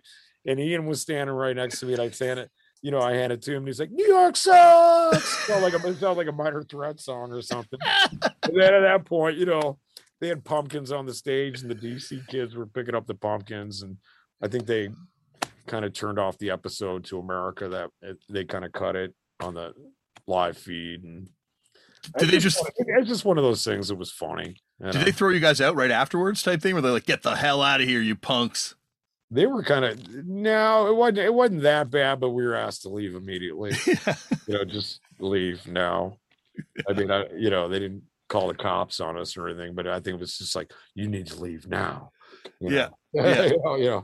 Well, it's funny because there's like always, it's brought up on this show, and it's come up a ton over the years. There's that divide, obviously, between DC and Boston and New York, where like stuff from New York didn't necessarily fly as much. Like obviously Agnostic Front, and like there were connections between a lot of these bands as well. But like it feels like there were divides. Whereas Detroit, it feels like there's a lot, like you guys could kind of go anywhere, and we're cool with everybody. We were kind of neutral. I guess we were the Sweden of or whatever you want to say that whole thing. Yeah, I never tried to get in the middle of all that thing, but I knew there was just kind of like, factions were like, fuck New York, fuck Boston. But I mean, I gotta say the DC Detroit thing was, that we were always kind of like, yeah, because we kind of all met each other early on, and like I said, Detroit just loved the Discord shit. Mm-hmm. But I guess like I said, the Boston bands, the New York bands came through. We'd be kind of like, we didn't appreciate it as much as we did DC. But then like the Misfits, when I have people from DC on, they always are like, yeah, the Misfits. But like, the Misfits were huge in Detroit, and obviously had this really strong connection. I got to really say, they might have even broken Detroit, because Detroit just loved the Misfits, and there was always, a connection with the Necros and the Misfits, and the Misfits were like huge in Detroit. They just loved that shit. And then and they started getting a little popular. And then I know that there's a whole faction of like, like the hardcore dudes, like, well, fuck those dudes, they're Kiss. You had that going on. But we love the Misfits. The early shit. I mean, they always played Detroit, and well, it makes sense because it's like, it is kind of like Alice Cooper. It is kind of like Kiss, in like not necessarily a negative way, but I mean in the same sort of way that it's theatrical. They always appreciated anything like that. Kiss broke in Detroit, and the Dolls were like really, at that time, were really accepted. We had Alice Cooper and Stooges, so that was kind of the norm for us. I mean, we're cool with that. And DC plays down the theatrics, but DC is very theatrical. Like a lot of those bands are very dramatic. I think they don't like the. Oh yeah, it's iconic, man. Just early Ian gigs, or just if anybody that got to witness an early Bad Brains gig knew hands down that guy. This is like is on a par with like Iggy. The Funhouse period. I mean, that's one of the greatest. Performers of all time is HR. Well, who are your favorite front people? Like, who are like the people that you look at as being like iconic to you? Well, I got to go. It's all going to go back to Detroit. I mean, my favorites are like early Alice Cooper. I mean, let's specify that. Early Stooges, Iggy. Nick Cave, Lux Interior. I mean, just all the good ones, just all the killer frontmans. And I got to go back. Oh, Ian McKay, Minor Threat. Seeing those shows were just like, HR, stuff that I've witnessed that, I saw live, that that kind of thing, Yeah. It's funny because like Nick Cave is someone that, I think there's a lot of parallels between you and Nick Cave, like in your careers, like the fact that both you guys were in first wave bands, were in second wave bands, were in third wave bands, and ultimately kind of like are still doing stuff that's relevant. Like there's really a lot of parallels that can be drawn. Like, 'cause there's very few people that do that, right? Like very few people are able to kind of keep doing stuff that matters. Cave, I mean, if anybody's seen him perform at any period, I gotta say, everybody's like, what's the last really great show you've seen? And I go, last time I saw Nick Cave in Detroit.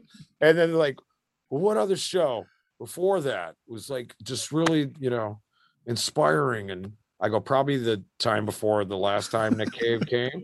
Because, got play, he's just one of those guys that just, even though, the Bad Seeds isn't the birthday party, but he just brings it to the live performance. You can't even mess with that, man. Mm-hmm. And it takes, I've seen so many gigs. It takes, a lot for me to like go, wow, it's just, every time I've seen the Cramps, Lux, I just, I like that crazy energy, man. Just people that are just like, just pushing it, man. They're still fucking great, It's funny talking to people that knew the Cramps or like, or around those people, just how real that is. Like, I think a lot of people would think that was a stage show or something, but those people like Lux and Ivy, they lived it 24/7 from the sounds of it. Like the Hyenas got to play with the Cramps, at CBGB's. Oh, that was like amazing. Oh my God. We were so like intimidated. We were like, you talk about fear factor, that's Lux, man. But they were fucking amazing. That was I can't remember, it was in the 90s. So it was kind of like right when they started talking about shutting down CBGB's, but it didn't happen, right away. But we got to play with the Cramps. And I'd go see them all the time in Detroit when they played. Those are always like great shows, I don't think Hyenas get the credit that you guys deserve for being that proto grunge band or being that band that kind of helps usher in that alternative thing. Cause obviously you're on a different coast and it's not brought up in that conversation, but you listen to those first Hyenas records. Like that is completely what other bands would start doing a few years later. Well, like not like the same obviously, but doing something different. I mean, it is what it is. I mean, we never really, I think, well, first of all, I think a lot of people were turned off by my voice. I mean, we weren't coming from like, it was kind of going on right at that point. It was kind of like, the alternative pop sound. I mean, we're not coming from, don't sound like Michael Stipe. We don't like the Beach Boys and the Beatles. We're coming from, the Stooges and, birthday party. I mean, that kind of thing that was kind of going on, what they call like college rock. Yeah. I think it was before they called it alternative. It was called college rock. Yeah.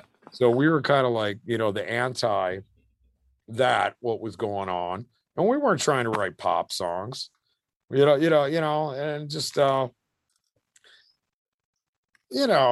I think the concept of what we were trying to do just kind of turned a lot of people off. I mean, we had like a cult following, but I think it might have turned a lot of people off. Yeah. Were you guys ever approached by a major label? Yeah. During that signing period? Was that just something that you had no interest in or? We considered it, but we decided no, because we wanted to stay. Well, there was this label called Interscope. Mm-hmm. Right when they were starting out, they approached us. They became some huge fucking label. Yeah, yeah. You aware of that? Or? Oh yeah, they did like Eminem and Nine Inch Nails, and this is right when they were starting out. They sent us like this like kind of form letter saying we are a new company called Interscope, and we are approaching you because we're looking for exciting new bands. I mean, I think it was kind of before they became like whatever they came, and that that was kind of like okay. But at that point, we're still holding on to our, we're independent, man. We're touch and go, man. We're not leaving touch and go. But then again, we never really sold a lot of records back then. So, we kind of didn't get the push as, the other touch and go bands at that point. We were always kind of like on the, the bottom of the totem pole, and I just, at that period when we came out, I don't think people really kind of got what we were trying to do. And, maybe they just thought we sucked. Yeah. I don't know. I just think maybe it's too real, like that's the thing that's also about it. It's just like, it is like you're saying, your voice is obviously your voice. So it's harsher than a lot of stuff that was on the radio at the time, but there's just like, I don't know. It just feels like it's not a metal band playing slowed down grungy riffs, like this is your sound because these are who you are as people. I mean, it was definitely who we were. I mean, and we really weren't, weren't trying to fit in or cater to anything. Mm-hmm. I mean, at that point, with the Hyenas, I finally felt, free. I finally, I was in a room with people that were all on the same page and we had similar interests, because it was like, every band I've been in, it's always kind of, trying to convince somebody to, hey, well, check out this. Why don't we, let's explore this. And it was always, fighting against band members to, try to do some, kind of style or something. But, with the Hyenas, it was, we were definitely, it was the first time we were all on the first page where we could all hang out together and listen to the same records and talk about music. And, it was right when we moved to Ann Arbor. We all lived together. It was like the monkey, we all had the house together. We're all trying to scramble to pay the rent and, do a gig. But, we were all like on the same page, Well, like also going around at that time, like there's so much weird stuff happening. Like obviously you got that sort of noise rock, pig fuck scene. Sometimes it's called in New York. I don't know. Did Lydia Lunch make that up? I don't think so. I don't think she likes it very much when it's called that. It seems like that was like a description that kind of came out of, the New York, maybe New York fanzine or something. I don't know if Lydia came up with that term or, maybe describing pussy galore or, the pig fuck. Yeah, I always thought that was hilarious. I was like, what the fuck? But it's like also at the same time, you have all the stuff that's happening in DC with like, Rites of Spring ending and Fugazi starting and that whole stuff. Yeah. And like you guys played with all those bands. Like you guys could fit into all those worlds weirdly and not fit in any. We were still like all friends with those guys, from the hardcore scene. And I gotta say, we had just, released the first Hyenas album, Merry-Go-Round. Mm-hmm. And we're still friends with, the Discord people and Ian and all that. I remember Fugazi did one of their first shows warming up the Hyenas. Yeah. It's like DC Space. And Ian was a huge Hyenas fan. Actually, he just called me the other day because some guy's doing a book and he wanted my blessings because he's like, is this guy legit? He goes, this guy called me up, wants to interview me about the Hyenas. I go, yeah, he's cool, man. He's on the level. I go, it should be painless, man. I go for it. And he texted me back, okie dokie. but then he kind of put a text, I love the Hyenas, man. How you doing? Blah, blah, blah. And then I was like, dude, I gotta send you the Static record. So you should be getting that in the mail in a minute. But we're still in touch with those guys, even though we don't see each other all the time. It's kind of like just because we all kind of came early on in the beginning scene where everybody was like really close and stuff. I mean, you could not see these guys for years and then you run into them and you can just strike up a conversation like you just saw them yesterday, Yeah. So, well, it's, and you got Nirvana open for you guys too, right? No. They actually, well, no. No.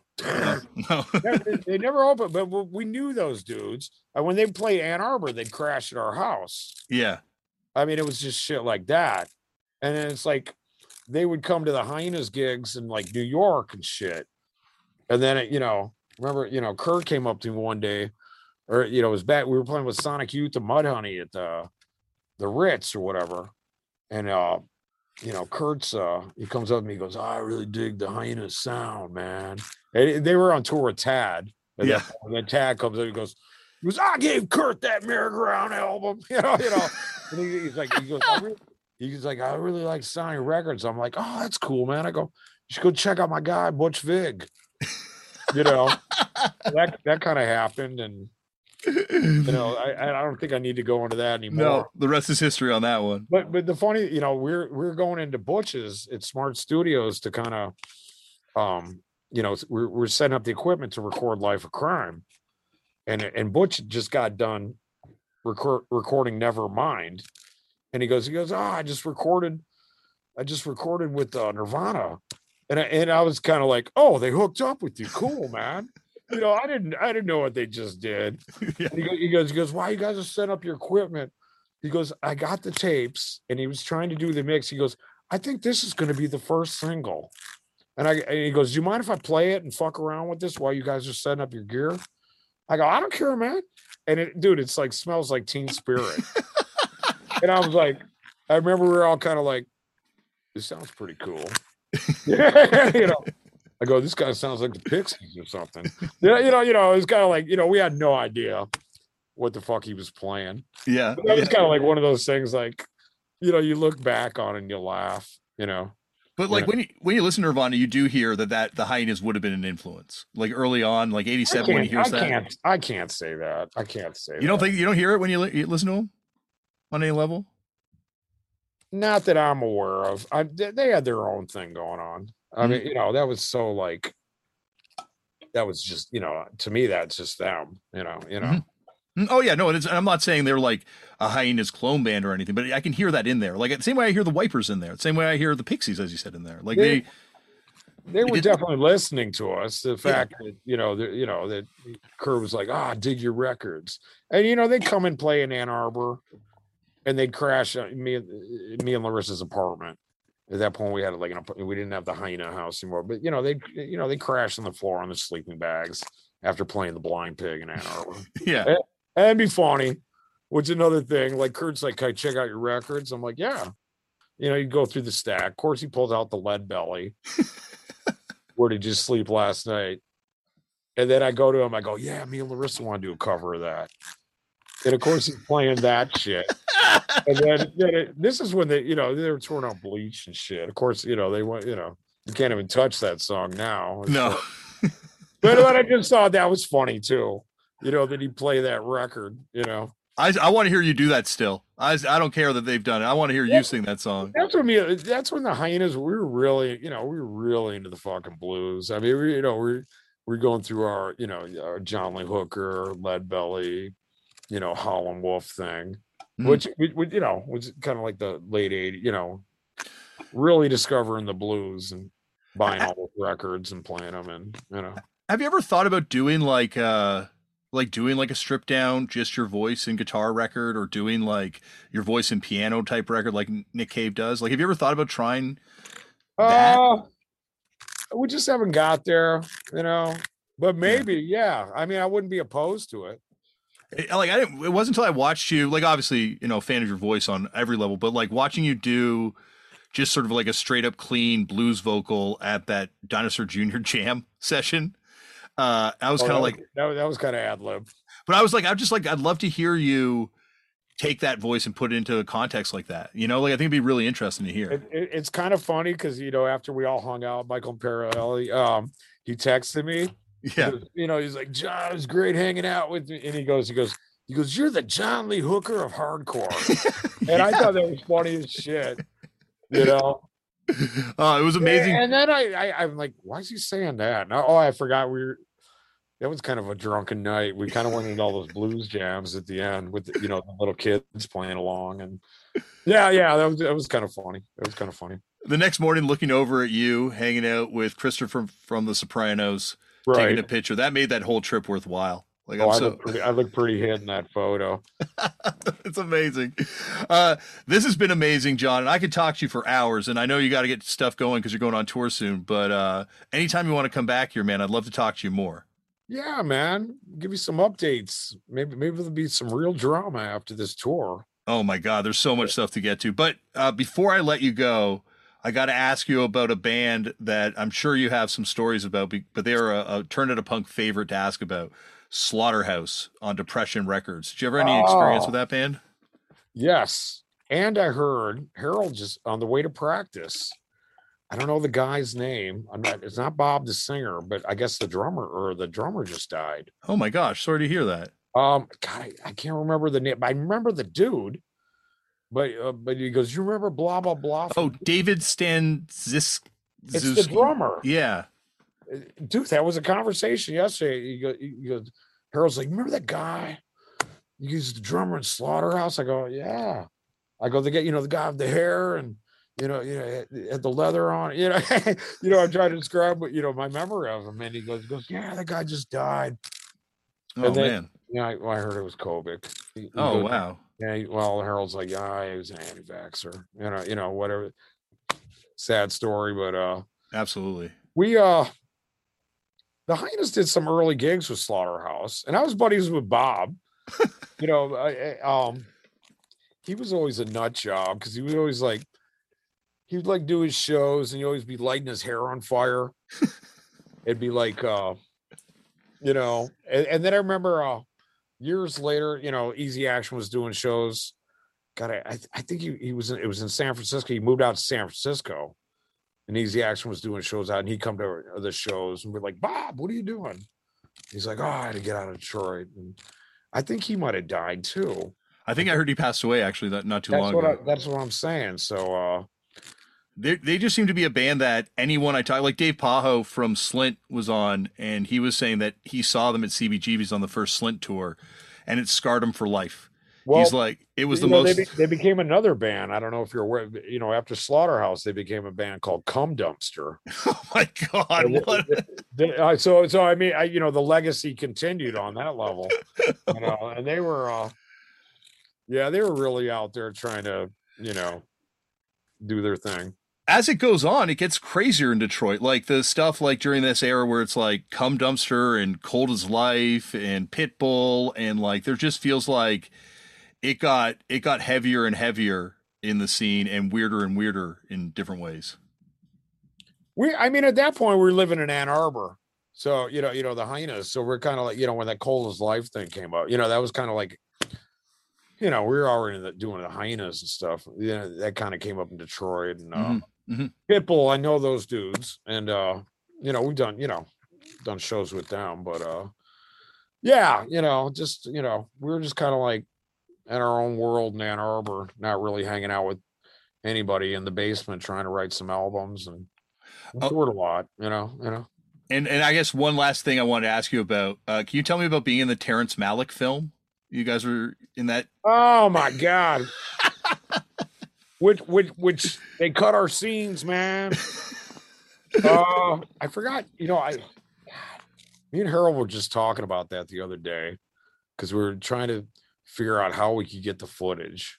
If we were talking about, they contacted us and what was that? Was that South by Southwest or something? I think it was Fun Fest, right? Or no, Fuck Yeah Fest.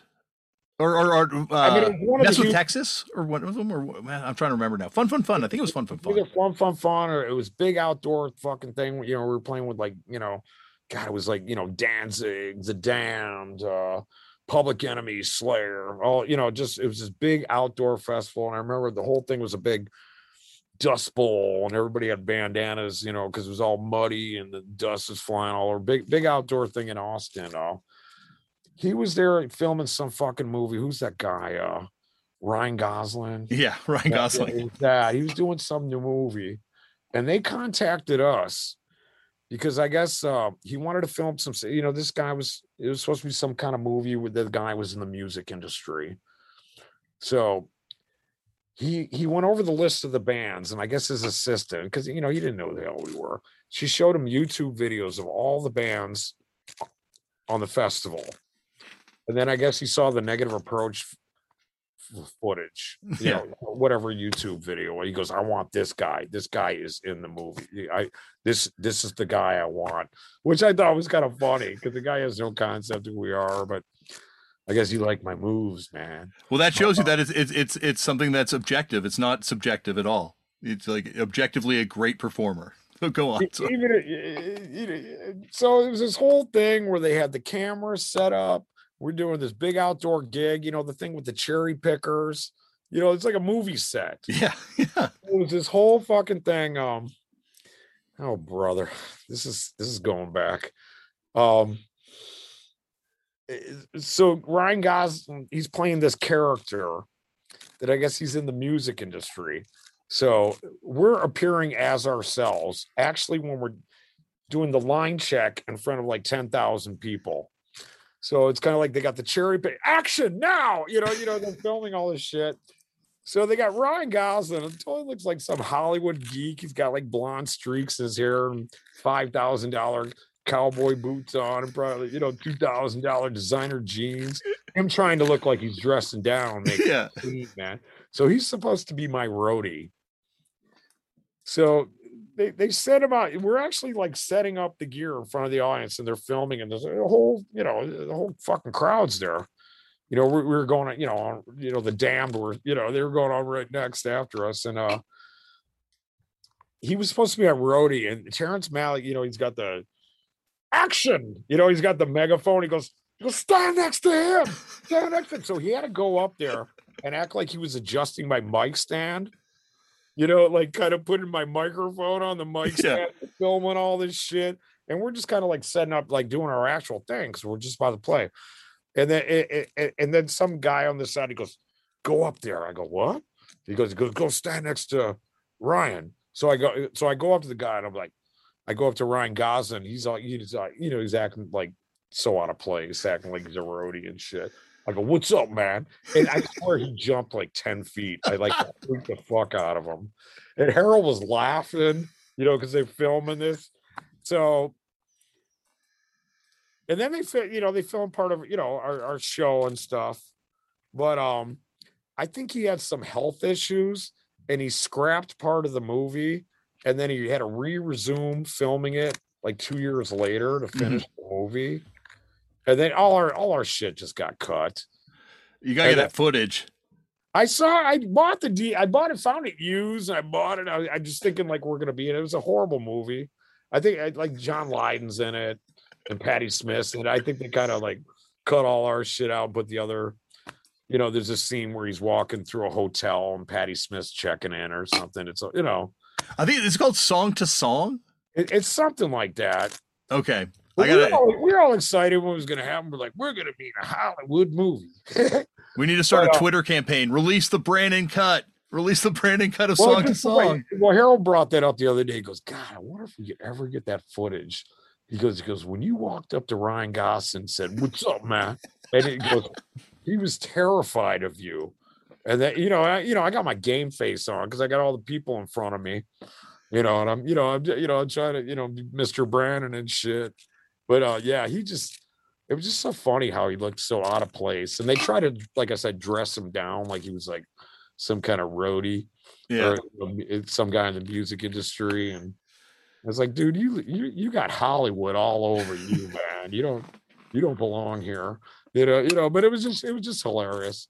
And I thought it was funny as shit. They wanted us to, out of all the bands on that festival, they wanted to pick us to, do the little scene. Terrence Malick's got great taste. That's what my takeaway is. Well, I dig his movies. Yeah. He cut my scenes, man. Well, that's probably that wasn't very good. If you kept that in, it could have been another Thin Red Line or something, or another Badlands. Oh yeah. Well, that's the shit right there. Yeah. I didn't know. Well, so that was my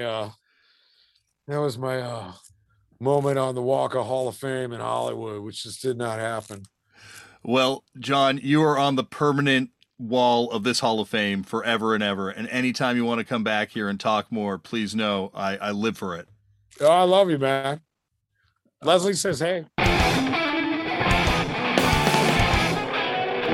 Thank you, John, for coming on the show. And what up, Leslie? Can't wait to see both of you again in the near future. And as you heard right there, John will be coming back to the show at some point. Because, my gosh, there's a lot more to talk about. How cool was that? Do yourself a favor. Check out that static recording ASAP, because man, I'm going to listen to it as soon as I'm done recording this intro. And it's the middle of the night right now. I'm staying up very late to do this, so the last thing I need to do is throw on a record, but I kind of can't help myself right now. I got to listen to this thing. But before I let you go to jam that record out, coming up on the next episode of the show, Mackie Chunks will be here. That's right, Mac from Super Chunk. That's my nickname for him. I don't think he really likes it that much, but you know, he's my boss. You know, I'm on his label. Does that make someone your boss?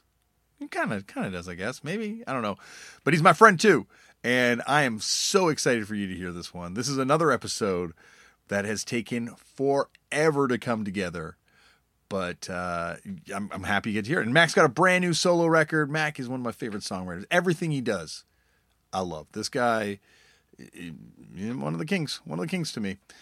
And you will hear me talk to him in a few short days. So that is that. Remember, as always, Black Lives Matter. The lives of indigenous peoples matter. We need to protect trans kids. We need to help trans people protect themselves. We need to stop hate and violence towards Asian people and people of different faiths, because all of that stuff isn't political. That's not political in the slightest. This is just basic human rights issues. Like, the people just deserve to be free and to be able to live their lives without fear and prejudice imposed upon them. So get involved.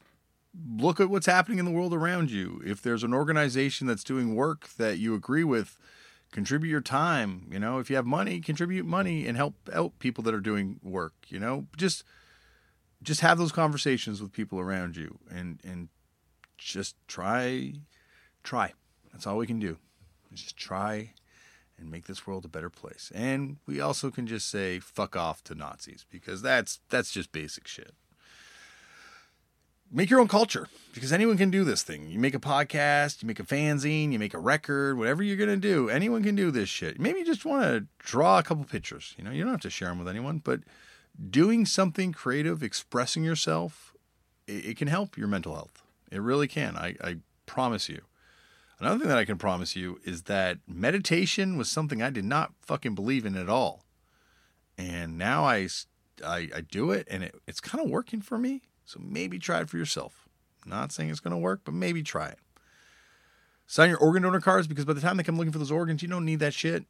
And I've seen it. I've seen it change people's lives firsthand. Well, I wasn't there when everything went down, but I've seen like the aftermath change people's lives. So signing those organ donor cards. And I think that's it. Stay safe. I will see you on the next episode. Thanks for listening.